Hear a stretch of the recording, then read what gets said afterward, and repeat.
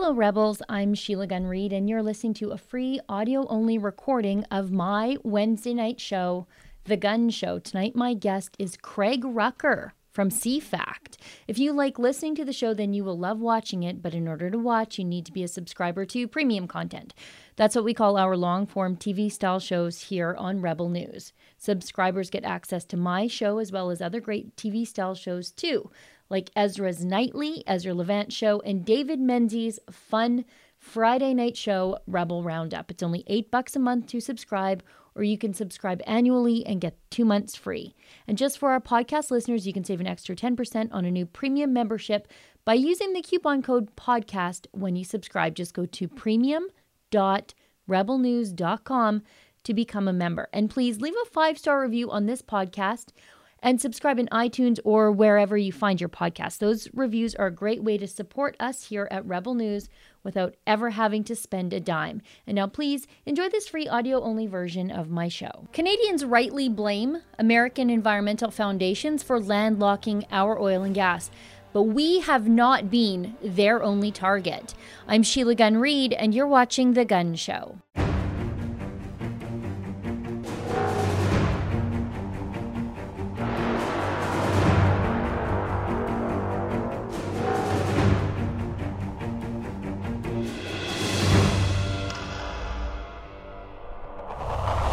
Like so many Canadians, I pay close attention to American politics. I care deeply about pipelines, and so it matters deeply to me that America has a president in the White House who will resist any and all calls to block Canadian pipelines. And because of this, I pay close attention to something called the Congressional Western Caucus. They're a group, they say, of bipartisan legislators who work together to advance 6 main objectives. It's agriculture and forestry, local control of Americans' lives and American resources, ensuring that Americans still have access to public lands for hunting and fishing. The group of legislators also care about private property rights, water rights, and one of my favorite things, energy security. They're the American legislators fighting big government overreach and environmental activism in small communities. And they've got a real problem with foreign meddling in their energy sector too. The same names even come up. Just recently, the Western Caucus accused the Wilderness Committee of attempting to block America's access to its own uranium, which would only help Russia. The Wilderness Committee has been a part of the campaign to landlock Canada's oil and gas for a very long time, thus giving our far less ethical market competitors like OPEC's Venezuela and Saudi Arabia a leg up. These people are environmental mercenaries, and they don't care who they help as long as they block development. Now, last weekend, I was at Danny Hozak's incredible Freedom Talk conference in Red Deer, and the guys from the Committee for a Constructive Tomorrow were there too to give an American perspective on the tentacles of the green movement reaching into your life. So this is the interview I recorded last Saturday with my friend Craig Rucker from CFACT after the Freedom Talk conference all wrapped up.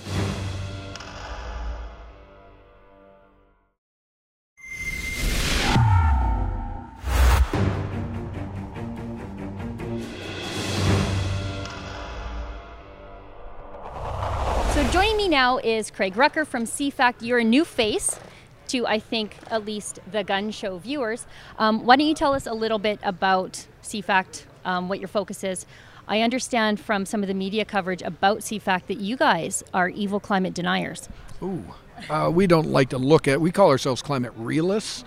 But yes, we are an organization that's been around since 1985. We work on issues of environment and development. We have several programs that have given us some notoriety. One of them is we run Mark Morano's Climate Depot news and information service. Oh, I hear he's evil. Yeah. On an individual level at times. No, he's actually a very likable guy. Yeah. And anyway, so we do call out the truth when the UN shouts climate alarm. We try to set them straight. We also work in colleges and universities, have a collegians program. Our ultimate aim is to try to win back the environmental movement for those who are libertarian, free market conservatives. We think it's been hijacked by those on the left, and we would like to see it return properly to our side of the political spectrum.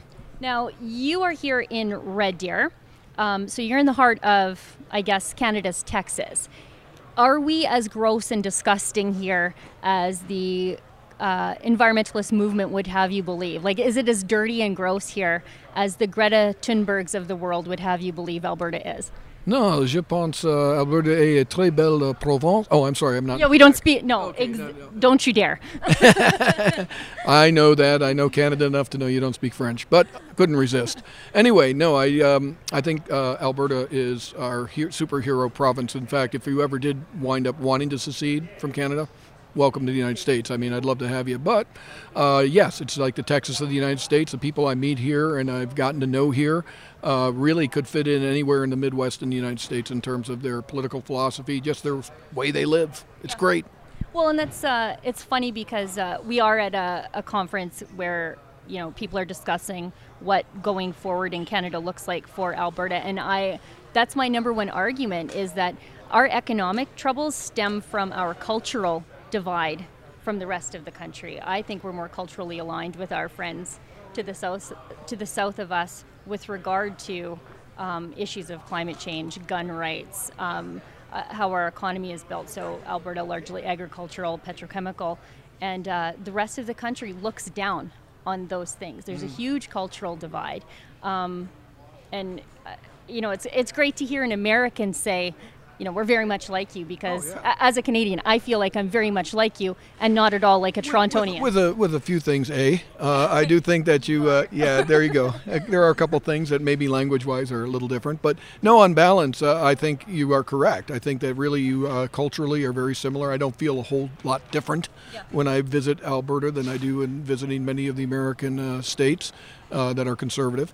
I would say that the one personality quirk that I was talking about was the of course you like hockey as opposed to baseball and football and that sort of things. We like hockey too, more regionally, but I would say the other thing is the temperament. When I first came here a few years ago, and I've been invited to about 4 or 5 conferences since, I was saying, you guys got to fight. You guys got to be a little bit more like Trump, I guess you could say, in your face, get down, the way you are, Sheila, when you want to. Yeah, exactly. But now when I come back, and I was just invited to this, now they're talking about quitting Canada entirely and becoming their own sovereign state. It's almost like they took my advice and went, wow, I was impressed. You guys really took this very far. Now you want to secede. So I said, but I do like the attitude, the sass. I think that this is good. You're feeling your oats here, and whether or not they succeed in that, to me is less important than the fact that you are not putting up with it anymore. Yeah, we've had enough of this, and things are going to change. Now, you talked about it in your speech here tonight, which is very well received by the crowd, by the way. I think you talked about the green meddling in the Alberta economy. And I think, for us, the foreign meddling is coming from these large American environmental groups who are trying to landlock Alberta's oil and gas. And I think you're experiencing a lot of the same things here in the United States with the opposition to fracking. And I was on the CFACT website actually earlier today, and with Bernie Sanders, who's come out against fracking, and Elizabeth Warren, who's come out against fracking, for me it looks like they're doing the work of Putin, and and Gazprom, and it is funny how that is never identified in the American mainstream media, just how utilitarian a fracking ban would be for Russia's stranglehold on Eastern Europe. Oh, yeah. No, there's been some work done by my organization and others on the following of Russian money through the Sea Change Foundation a few years ago. And it was clear, not just actually Russia, but also China. Yeah. Both those countries have a vested interest in America not becoming energy independent and Canada not being energy independent. I would say that my friends in Canada, I say you make a mistake, because I know that Vivian Krause, I think her name is, made the comment that it was all a result of American NGOs getting into Canada. That's probably true, but we're not a unified country in this. A lot of these NGOs that are doing this are more globalist in their perspective, and they're the same enemies we're fighting in the United States on the fracking front and on all sorts of things. So I think their perspective is less some loyalty to the United States, then liberals find the United States a good place to charter and not be taxed and all the things they like about conservatism. They plant themselves in the United States, but then do their mischief in Canada and other places. So my hope is I can tell my Canadian friends, don't take it personally. It's not us. It's just some globalist NGOs that are using us as a staging ground to attack you and us. Yeah, that's another thing I wanted to talk about. It was actually on my list of things, and I'm glad you brought that up. These American NGOs are using America as a staging ground to attack Canada, but they are not attacking Canada just unilaterally. You look at what's unfolding in California right now with rolling blackouts and then the lack of forestry management that's leading to wildfires. And then you have environmentalist Governor Newsom blaming it on climate change when it is literally the outcome of environmentalist forestry practices. This is the end result of putting hippies in charge of forestry. Amen. And I was going to say, you find this as a reoccurring theme with the liberal left and with the Greens in general. We had a Hurricane Sandy. It wasn't even really a hurricane. Tropical storm. These have frequently hit New York City in the past, and they should have prepared. And they didn't prepare. So I guess as a liberal politician in New York, you're faced with one of two things. Either I can take the blame and say we didn't prepare and we experienced, a catastrophe, or better yet, I could blame the Republicans for not signing on to Paris and not signing on to Kyoto beforehand and not stopping global warming. And we can blame the citizens. So same with the California wildfires. This is a trend that's going on in our country, and I think in Canada too. It's much easier to blame the populace, blame their political opponents, than take responsibility that their own policies are what are causing these catastrophes. Yeah, I mean, we saw that unfolding in British Columbia earlier this year. We had our environment and climate change minister. It must sound weird in your ear to even have to hear me say that as a grown-up country we have a minister of climate change. But she was blaming the forest fires on climate change when they were arson. The RCMP came out and said it was arson, and it must be great to be an arsonist to have the government running cover for you. Oh my gosh, yeah. Well, they blame climate change on everything. They, ballroom brawl. Anxiety. Prostitution. They got all sorts of things. Yeah. And in fact, if you're not in the mood, that's also climate change to blame. So really, it's become this kind of... it's a catch-all. Yeah, it's a catch-all. And you can blame it, and, to me, it's kind of... It would be humorous, except it's not humorous. Yeah, because it's so damn expensive. Well, and I think, sadly, a lot of people are believing it. I used to speak before a lot of colleges. I still do. I was just in the University of Minnesota a few weeks ago speaking. About 5, 6, 7, 8 years ago, when you talk to campus conservatives, they understood Al Gore was a moron, more or less. He lied, my flowers died. Right. Sadly, the product that I'm seeing now in both libertarian and conservative students is it's becoming a little bit more tricky in terms of how you approach this issue, because they've been well misinformed, and they think water freezes at 32, water boils at 212 degrees. We have a different system than you do in Canada. But, and of course, our SUVs and our smokestacks are killing polar bears and causing the ice to melt and all sorts of cataclysmic things in the environment. So we got to almost deprogram them to a degree. They are not totally hopeless, but it's discouraging in that regard. Now, you mentioned earlier in our conversation about President Trump leaving the Paris Accord. This has been a long ordeal. He said he was going to, I think he campaigned on leaving, to be quite frank. And then we were actually in Morocco together. We were. And you guys shredded the Paris Accord there. Kicked out, yes. Yeah, you guys took my lav mic. I still never got that back. We still have it. Yeah, you still have my lav mic. But I guess the official withdrawal is supposed to be the day after the 2020 election. Is Trump going to win? Because that's pretty confident. And that's what everyone is asking me here in Alberta. And we need him to win, and I'll tell you why. Because he's our only hope in hell for a pipeline with Keystone XL to cross the border. We will never get one built without him. Well, and you hear a lot of pundits talking about this. I have a system where I've guessed every presidential election since Reagan correctly, and it has nothing to do with Americans picking based on ideology. Pro-life, pro-choice, gun rights, high taxes.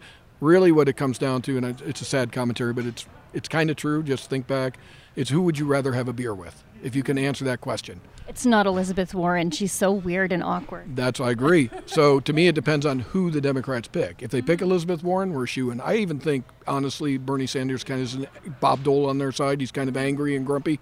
I don't think he's a threat. I do think Tulsi. Well, Biden, who's the front runner, he's known affectionately as Uncle Joe. And people say, but he's so stupid. I said, Americans are pretty forgiving. Look, if we can elect a groper, so can you. Yeah, there you go. And I think his disarming policy will make him a very formidable opponent. Do I think Trump can beat him? Absolutely. Yeah. But I would prefer if the Democrats pick somebody else, anybody but Uncle Joe. But if it's anybody but him, yeah, I think his chances are 70, 80%. And if we see Uncle Joe, what are your predictions for his environmental policy? Well, he took a lot of flack. Kind of ironically, he was treated like a Republican in many ways at some of these town hall meetings, and to me, I couldn't feel too sorry for him because he was doing that to Republicans for a long time. But they treated him pretty brutally because he said he was not going to ban fracking, and his policies are such that they may play okay in places like Pennsylvania and Ohio, and he took criticism for it, but he held the course. So I honestly look at him; he'll probably be a lot like Bill Clinton. Not as extreme or disastrous as the others. I'm not saying that's a good thing. I will not vote for him for sure. But I think it would be not quite as disastrous as if they pick somebody else. Hillary's threatening to come back. Oh, please. Yeah, no. Please. I want to sign the petition. If we could send it around here, she would be a dream come true if she really wants to run. Again, using my paradigm as to who we select, who would you rather have a beer with? I can honestly say she is so grating on the nerves of, especially males. She's just a nightmare, Now, you guys at CFACT, you focus a lot on how the UN tends to try to control our lives through climate policy, which I really think that's really what it's about. Right. It's not so much about climate policy, it's more about wealth transfer and control over my life. More recently, there's been this trend by municipalities, like it's coming from the bottom up now, to make climate emergencies. Where is that coming from? These climate emergency declarations that we see from municipalities all over the place. It really, and I pointed this out in my presentation, stems back to 1992. The UN took a high road, which was through the Convention on Climate Change, which Trump is going to pull us out of. That grew into the Kyoto Protocol, which grew into the Paris Accord. And this is an effort to try to force nations up front to do it on a high top-down level. Underneath that's the Agenda 21 stuff, which was also signed in 92 by President George H. Bush, and that is in a local initiative funded by a lot of localities. Here in Alberta, it's funded by the civic governments of Edmonton, Calgary, and Red Deer are paying for ICLEI councils, and that's where it's bubbling up from. It's a 1-2 punch on the part of the left. Top down is the Paris Accord. Bottom up is the Agenda 21 stuff. Frightening. Now, you've come all the way to Red Deer to bring us good tidings, but where can people find you? And I actually was talking to one of your friends here in Red Deer, and she said that you guys at CFACT are working on a big project. We are. Tell us about it. Yes, we have another movie coming out. It's called Climate Hustle 2. Rise of the Monarchy. Our first film, which went out in 2016. Premiered it. You did, and we want to do the same thing in Calgary and Edmonton. It was a sold-out crowd. We were number one in America for one night. Was attacked for 7 minutes by Jimmy Kimmel on, what is that, not The Tonight Show, but whatever his program is in late night. And we are going to do it again this year. Our spokesman this time is partially Mark, but we also have Kevin Sorbo. Oh, great. He's the Hercules. Hercules, you got it. He'll be narrating this. It'll be a fun film. First one looked a lot at the science. This one's going to take on the politics as well as the science. So we're going to look into some of the stuff you and I have just been discussing, how they're trying to create a monarchy, people who live high on the hog, how a lot of these Hollywood actors and celebrities are living high on the hog while telling little people to, take public transportation and forego jet travel and all that type of stuff, and they're the worst spokesman for this type of movement. So we'll show some of the hypocrisy, we'll show some of the science, and we'll show what the true agenda is, that this is about control. And it's a nanny state, eco state that they want to set up for us all, and I think at the same time it's highly entertaining, so I think people will be excited by it. Well, I'm excited by it already. Now, where can people find out more about CFAC, the work you're doing? And I know you've got some books available too on your website that are quick, easy to read, books that arm people with the information they need to take the argument out into the world. Absolutely. Well, we encourage people to sign up at cfact.org. That's cfact.org, and they'll get a free email update. We derive almost all of our support not from companies. It's all grassroots, pretty much. We don't have any major oil companies or any major, Exxon Mobil's. You're not as generous as the left would have us believe. Oh, we're not opposed. We'll take their money. Yeah, take their money, but they have all gone totally green. So we rely on our donor support almost exclusively. And they can get a free newsletter updates. They can go to our cfact.org website and find that out. And also climatedepot.com. That's climatedepot.com. Great. Thanks, Craig. Thanks for taking the time, and thanks for coming up all the way to the Great White North to bring us tidings from the United States. Hey, it's been a pleasure, eh? Great. Thanks, Craig.